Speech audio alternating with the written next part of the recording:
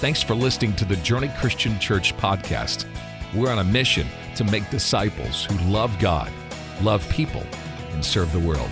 Our prayer is that this message encourages you today.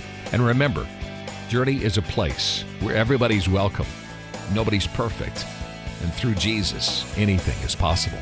Do you ever wonder when you hear about certain events, how could that happen? Recently, a couple of shocking things from the world of sports, other than UK beating Florida, have led many to ask that question. A strange high school football game back on August 31st between Florida powerhouse IMG Academy and a school allegedly based out of Ohio called Bishop Sycamore got people's attention, not because of this lopsided score, IMG easily won 58-0, but because it couldn't be established that Bishop Sycamore was a legitimate high school.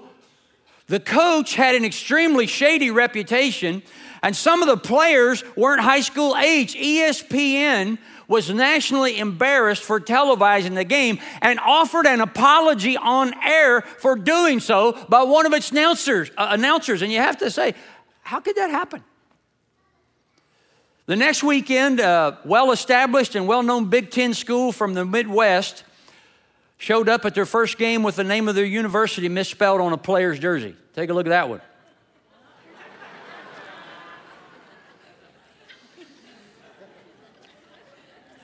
Here come your fighting Hoosiers from Indiana University. How could that happen? I mean, the guy that prints a jersey, he got one job, right? Spell your state right. Today, as we pick back up the story of Joseph in the book of Genesis, we're going to see something that makes everyone who hears about it say, how could that happen? Last week, we did a deep dive into Joseph's family of origin that seemingly had everything a family from the ancient Near Eastern world would want, but inside the family, there was something very dangerous brewing. Something that should have been obvious to everyone, and yet it wasn't. Let's pick up the story again in Genesis chapter 37. We already know that Joseph was his father's favorite son. The firstborn from Jacob's first love. And Jacob made no attempt to conceal his favoritism of Joseph, but in fact, he cemented it by giving Joseph a costly robe of distinction worn by children who were heirs of nobility. What made the robe so explosive was not just that it was more expensive or made of better material than the other boys' clothes. In those days, clothing was an expression of status. This was an open, visible, in-your-face expression of raw favoritism that Jacob had for Joseph. And Joseph wears the robe everywhere, as you would expect a young, pampered, naive boy would do. It makes him feel special. But every time he wears it, his brothers know their father will never love them the way he loves Joseph. Every time he wears it, his brothers die a little inside, and this beautiful robe will become a death shroud for the family. But in all honesty, Joseph doesn't help matters much. One day, Joseph has a dream about him being exalted and esteemed in his family even more than he already is. You'd think that Joseph might have enough sense to keep quiet about this. You'd think Joseph might have noticed that his brothers can't stand him. But instead, he actually gathers his brothers together and he says, hey, fellas, want to hear about some of my dreams I've been having lately? His brothers are probably sarcastically thinking, sure we would, Joey. It's all about you, little bro. He says, in one dream, we all had sheaves standing out in the field, but I had the biggest sheaf of all, and your sheaves bowed down to my sheaf. I think this means one day I will rule over you. I'll command, you'll submit. In another of my dreams, all the stars and even the sun and moon bowed down to me. I'm just brainstorming here, guys, but I think I may be the center of the universe. What do you think about that? To give you some insight into how all this went over with his brothers, there is a phrase that keeps popping up in this passage. Now, you're a sharp bunch. See if you can spot the phrase. When the brothers saw their father loved him more than anything, they hated him. Joseph had a dream. When he told it to his brothers, they hated him all the more. When his brothers said to him, do you intend to rule over us? Will you actually rule us? And they hated him all the more because of his dream and because of what he had said. What's the phrase? They hated him. 3 times in 4 verses we're told that. This is not just a literary device the writer is using. There is literal danger that Joseph is in. There is complete alienation evident in this home, and it's a matter of time until this volcano of hatred explodes and rips his family apart. So here's what we're going to do today. I want us to look at what I call an autopsy of a trauma. A trauma that Joseph experienced. And here's what we're going to see. I want you to see what Joseph's father didn't do for him, what his brothers did against him, and what the Egyptians did to him.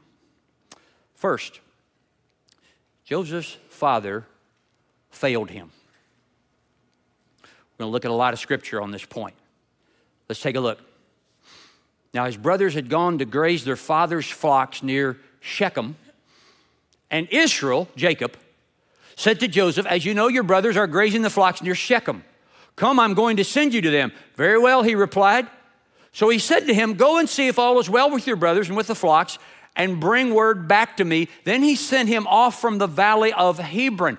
We got to stop here and we got to ask, what in the world is Jacob thinking? Clearly, the 10 older brothers hated Joseph's guts. That was no family secret. They hated him because he was their father's favorite. They hated him because he wore that special coat their father had given him all the time. They hated him because he arrogantly reported a couple of dreams that he had that he was going to rule over them one day. In fact, the writer says they did not even have a good word, a kind word to say about him. Jacob the father must have been blind not to detect the intensity of that sibling rivalry. Now, some sibling rivalry is to be expected.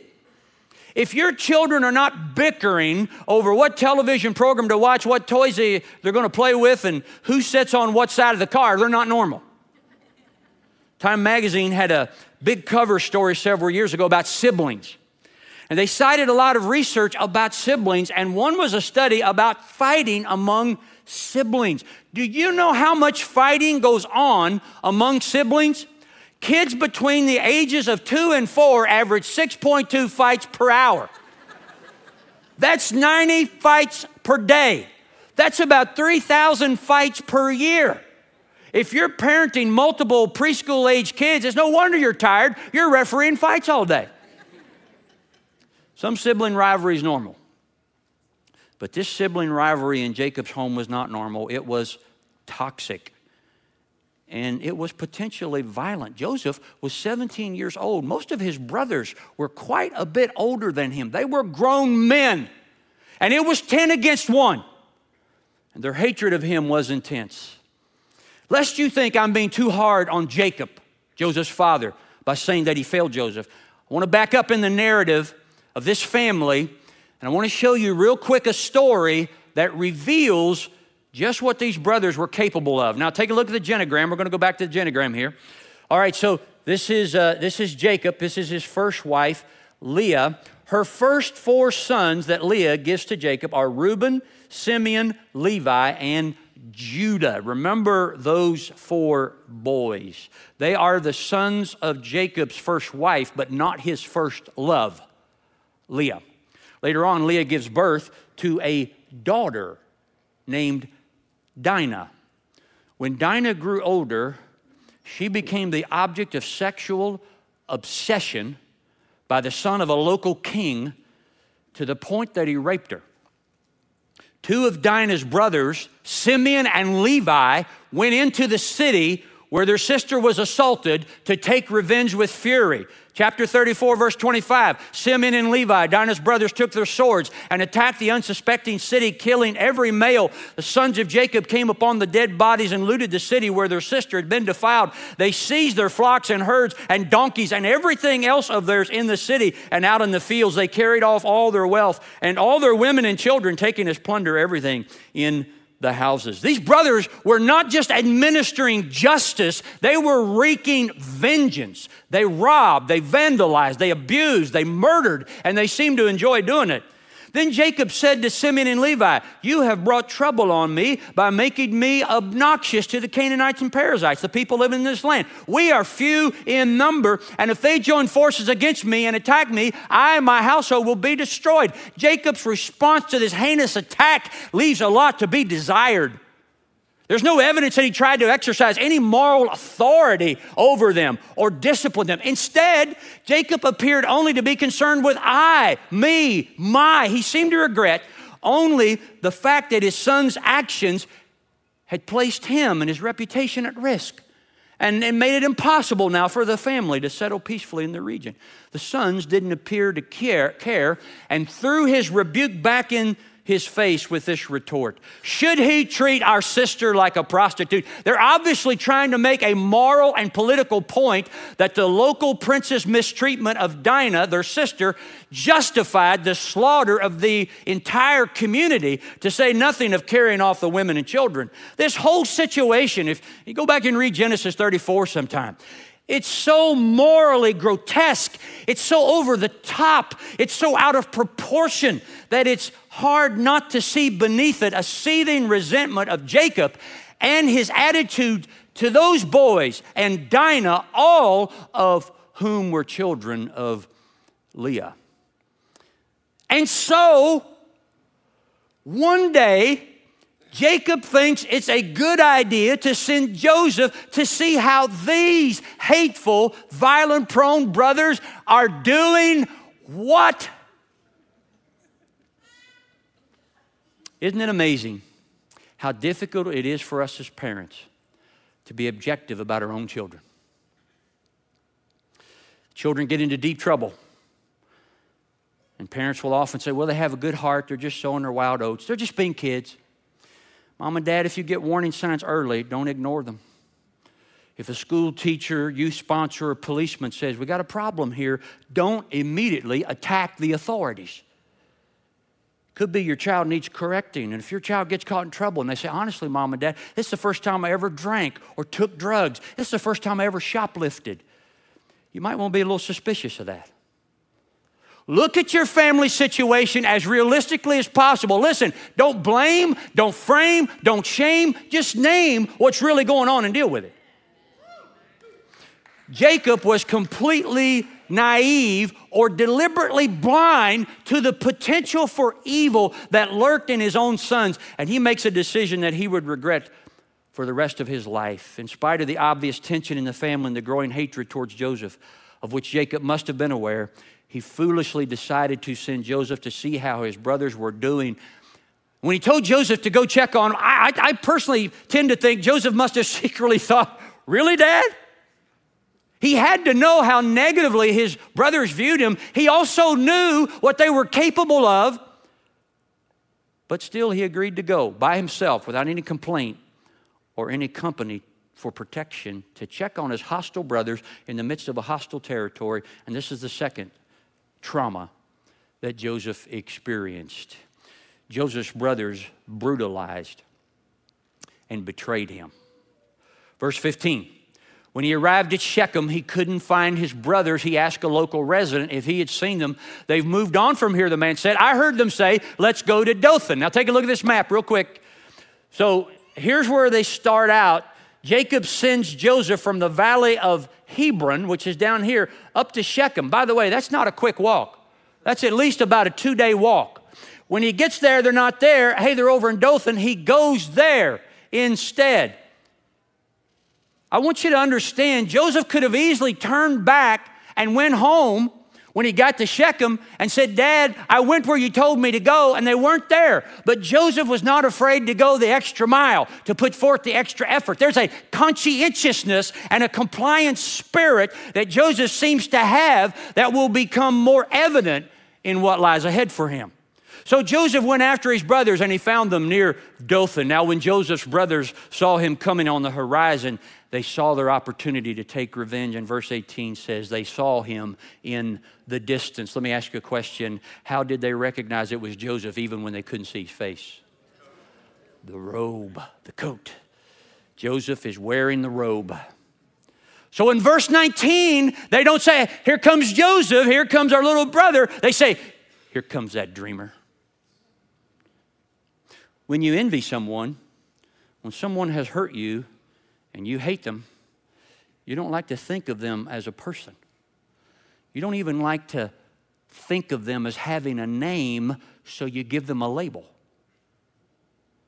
Here comes daddy's favorite. Here comes that arrogant would-be ruler, and you have a tendency just to dehumanize them. Let's kill him. Throw him into one of these cisterns. Say that a ferocious animal devoured him. Then we'll see what comes of his dreams. If there was any doubt how they felt about him, this clears it up. They wanted him dead. They didn't want to have to look at him anymore. It's been said that a mob often sinks to the level of its lowest participant. People will do things and say things in a large group they would never do and say otherwise. I've heard it said, if you see 3 or more dogs traveling together, beware, because dogs get bold when they're in a pack. You know what? People do too. You watch out if you're in a group of bitter, angry people, whether it's strikers on a picket line, protesters in a march, drunks in a bar, a losing team on the bus, or church members in a crowded parking lot. Anarchy can break out at any moment. This group of 10 brothers was dangerous like that. Let's kill him, one of them said. Let's just throw him in this cistern and be done with him. Yeah, another one chimes in. Let's say some ferocious animal killed him, and you can just hear them talking trash about him. Maybe at first not believing that it would really happen. We're told only one brother, Reuben, the oldest, tried to stop it. Verse 21.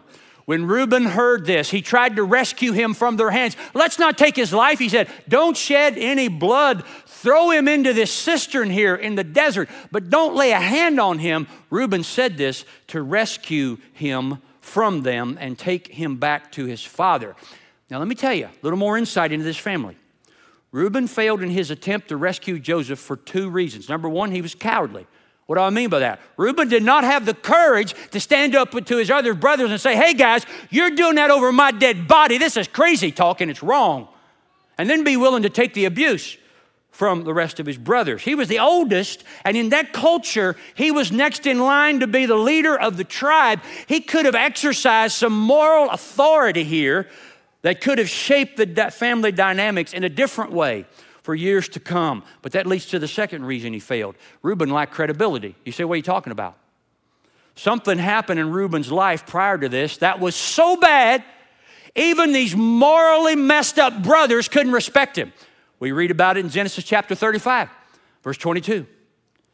While Jacob dwelt in the land, get this, Reuben went and lay with his father's concubine, Bilhah, and Jacob heard of it. In case you missed that, his oldest son slept with one of the women that his father had children with. And again, look at this phrase, and Jacob heard of it. No mention of discipline, no correction. He just passively lets it go. But the other brothers undoubtedly heard of it too. And they lost respect for Reuben. I mean, he slept with 2 of his brother's mother, for crying out loud. You know, there are some sins even hardened criminals don't tolerate. So Reuben is given lip service as the older brother, but later they just carry out their treachery when he's not around. Verse 23. So when Joseph came to his brothers, they stripped him of his robe. By the way, the word stripped here means to skin an animal. It indicates a violent ripping of his robe. And most likely all of his clothes were ripped off of him, and he was thrown into that cistern naked. The richly ornamented robe he was wearing, just in case you're wondering if Joseph had the coat on, there it is. And they took him and threw him into the cistern. The word threw is also a very violent word. It's not just a light toss. They picked him up and dumped him into that cistern like a dead body being dumped in a river or the woods. Only Joseph wasn't dead. In fact, it's not until years later when the brothers are recalling this traumatizing event among themselves that we learn this important detail. Jump ahead and look at this, chapter 42, verse 21. They said to one another, surely we're being punished because of our brother. We saw how distressed he was when he pleaded with us for his life, but we would not. Listen, Joseph begged for his life to his brothers. Don't do this.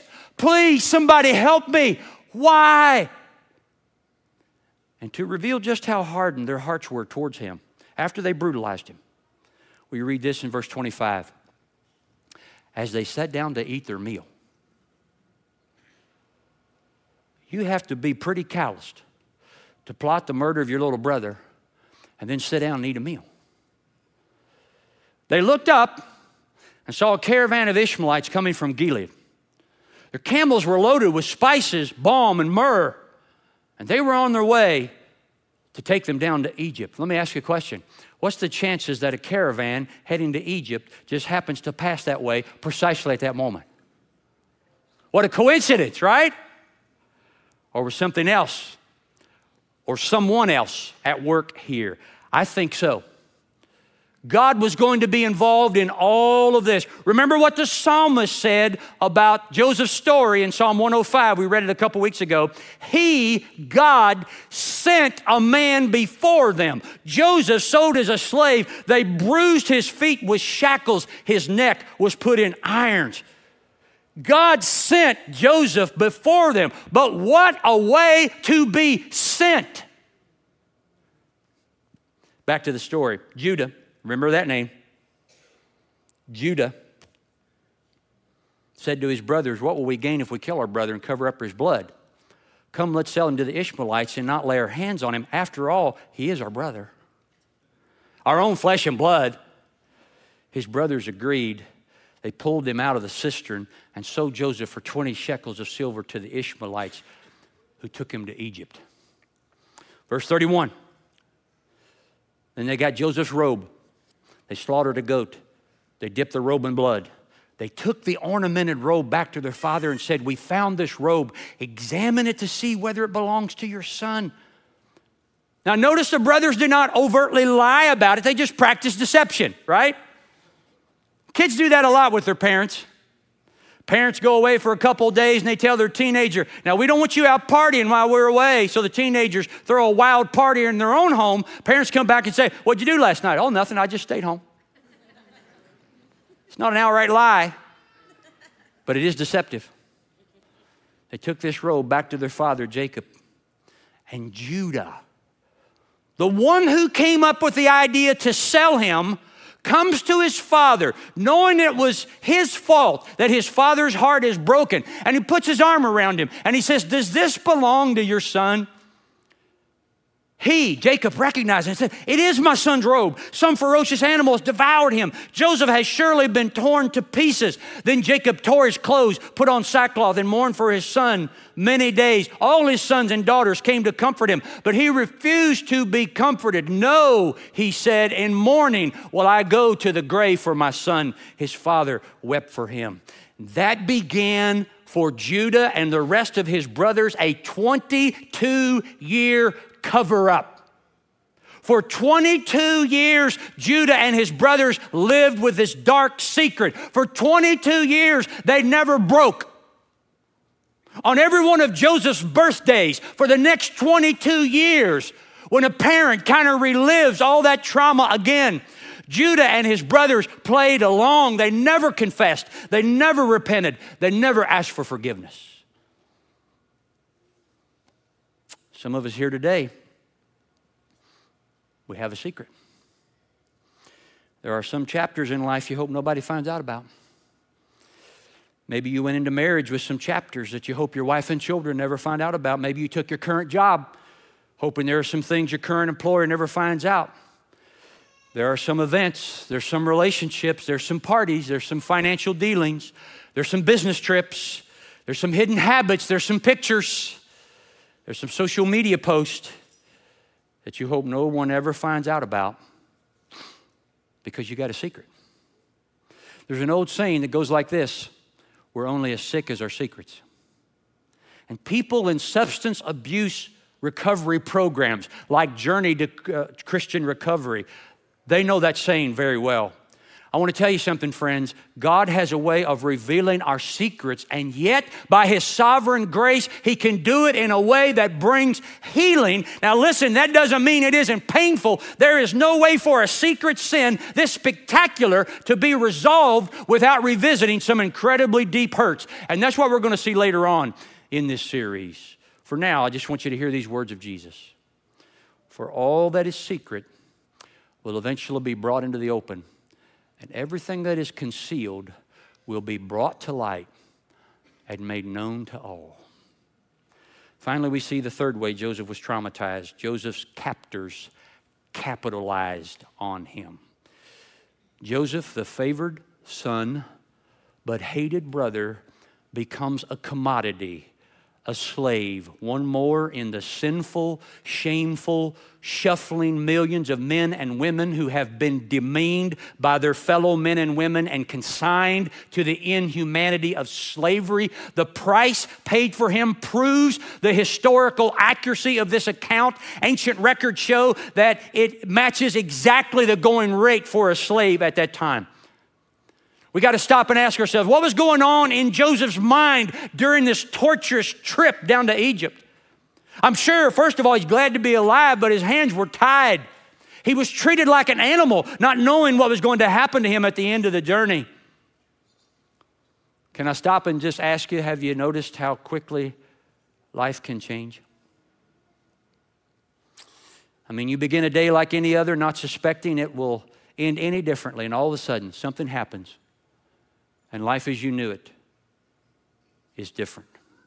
You discover a lump on your body. You think it might be cancerous. You get a phone call from the teacher. We think your child may have a learning disability. You go into your boss's office and he says, we're letting you go. You find a text your marriage partner has sent to a lover. You get a phone call. Dad's had a heart attack. It doesn't look good. You're just driving along. Ordinary day, thinking about simple things. Truck pulls out in front of you. Next thing you know, you wake up in intensive care or maybe standing before your Creator. It can all happen so quickly, can it? That's why Job said, man is born to trouble as surely as the sparks fly upward. Here's Joseph, 17 years of age, young, handsome, healthy, wealthy, pampered, sent on what should have been a routine errand by his father, never thinking it would be the last time he would see his dad for over 2 decades. And now all of a sudden, he's brutalized, he's betrayed, and he's bound, headed to Egypt to be sold as a slave. Verse 36 of chapter 37 reads, meanwhile, the Midianites sold Joseph in Egypt to Potiphar, one of Pharaoh's officials, the captain of the guard. Now later on, in fact, next week, don't miss next week. Next week, we're going to read this physical description of Joseph. Now, Joseph was well built and handsome. Let me ask you a question. What do you think the human trafficking market would be for a well-built, handsome 17-year-old male? I would guess quite a bit. To prove that point, we read that a high-ranking Egyptian official named Potiphar was the highest bidder for Joseph. Potiphar is introduced here simply as the captain of the guard. That phrase doesn't do justice to Potiphar's powerful position. We think, oh, he was head of security for Pharaoh. Much bigger role than that. This is the same title that's used for the Babylonian general who destroyed the city of Jerusalem a millennium later, meaning that most likely Potiphar was the commander of the Egyptian army, meaning he's one of the most powerful people in the most powerful empire of the world at that time. As a senior military leader, he would have lived in a prominent dwelling with a large staff of servants and a vast estate to manage, meaning Joseph was sold into a center of great power. Remember that for next week. Now, if you're a slave, you probably don't want to be bought by a man like this. People don't get to be captain of the guard by being warm and fuzzy personalities. As a high-ranking military man, he would know how to teach obedience and respect for authority. A new slave would most likely have the worst of sleeping quarters, be given the most menial tasks to begin with. Here was pampered and protected Joseph suddenly taking out the garbage, scrubbing toilets, carrying heavy burdens in the heat of the desert. Maybe worst of all, he was cut off from everyone he knew and all alone in a foreign country. And yet, it is precisely at this very point in the story that the writer introduces us to a phrase that will occur several more times in the rest of Joseph's narrative. Verse 2, chapter 39. The Lord was with Joseph. Everybody say that with me. Lake County, online, let's say that verse together. The Lord was with Joseph. John Lennox writes, he'd lost his father and his family. It is almost as if God compensates him for his loneliness and isolation by allowing him to sense in a new way that he had not abandoned him. Yet, how should we understand the phrase, the Lord was with him, in the undesirable circumstance in which Joseph found himself? It is so easy to write these words over our lives when everything is going well, isn't it? But Joseph was Potiphar's slave. He had no rights. His future was decidedly bleak, yet we're emphatically told that the Lord was with him. We see the providence of God behind what befalls Joseph. We must recognize God's providence in our lives as well, because there are times when we may find ourselves so weak, so alone, when things aren't going smoothly, and we can imagine that the Lord has left us. Yet, Lennox writes, it is not so. I want to leave you with one thought today. One thought. Ready? God's wise and redeeming love is compatible with the terrible things that happen in our lives. Now, slow down. Read that again. We'll pass right over that. Let me explain. I believe the story of Joseph in the Old Testament is a typology of Jesus in the New Testament. You say, what are you talking about? Typology is a symbolism that acts as a prophecy. In Old Testament typology, there are objects and people that prefigure, foreshadow, whisper of, or point to something that is yet to happen, or someone, most often Jesus, who is yet to come. Joseph is clearly seen as a type of Jesus throughout his life. In fact, one Old Testament scholar named A.W. Pink documented at least 60 different ways that the life of Joseph points to the life of Jesus who was to come, but none greater than the one we study today. You say, what are you talking about? Think. Centuries after Joseph's brutal betrayal by his brothers, another one from the lineage of Jacob came to his own, and his own received him not. Another one from the house of Jacob was sold for silver by someone who was one of his closest companions named Judah. Another one was stripped naked, abandoned to die, and cried out in the dark, my God, why have you forsaken me? But here's a key difference between Joseph and Jesus. Joseph was involuntarily turned into a savior through his suffering, but Jesus voluntarily came and chose to suffer on our behalf so we would never have to suffer alone. So today, if you feel like you're in a deep pit, crying out, why? And you feel so alone and so abandoned, you're not. Listen to me. Christianity is the only religion that claims that God has suffered for you and with you, and he died alone so you would never be alone. One more time. The Lord was with Joseph, and he's with you and he's with me today. And even in a greater way, through the gift of the Holy Spirit that never leaves us and never forsakes us. And that's what we need more than anything else when we suffer.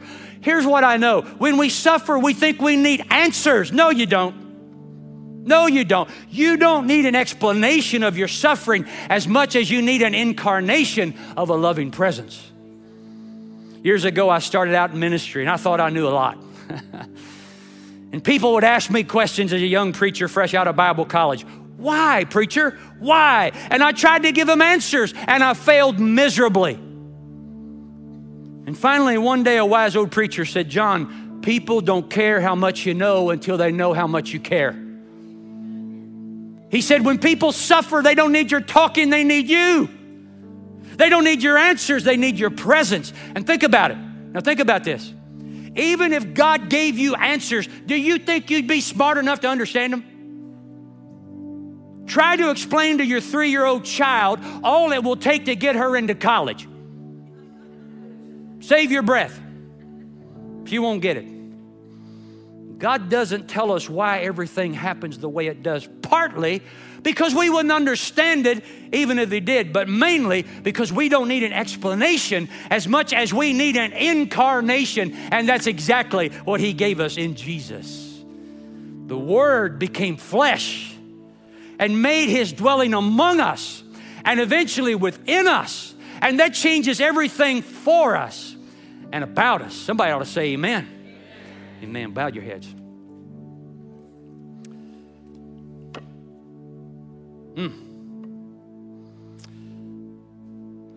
Lord, just want to let your word just settle on us. Just hit our hearts.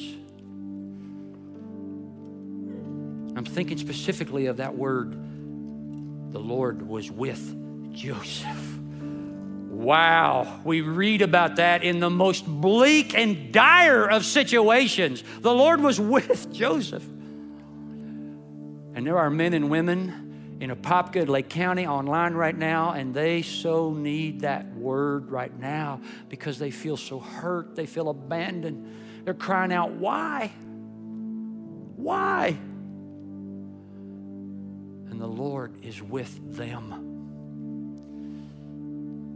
Thank you, Jesus, that you suffered alone so we would never be alone. Thank you. We receive that in Jesus' name. We all agreed and said. If you like this podcast, we post a new message every week. So make sure to click that follow button and share it with your friends. Remember, Journey is a place where everybody's welcome. Nobody's perfect, and through Jesus, anything is possible.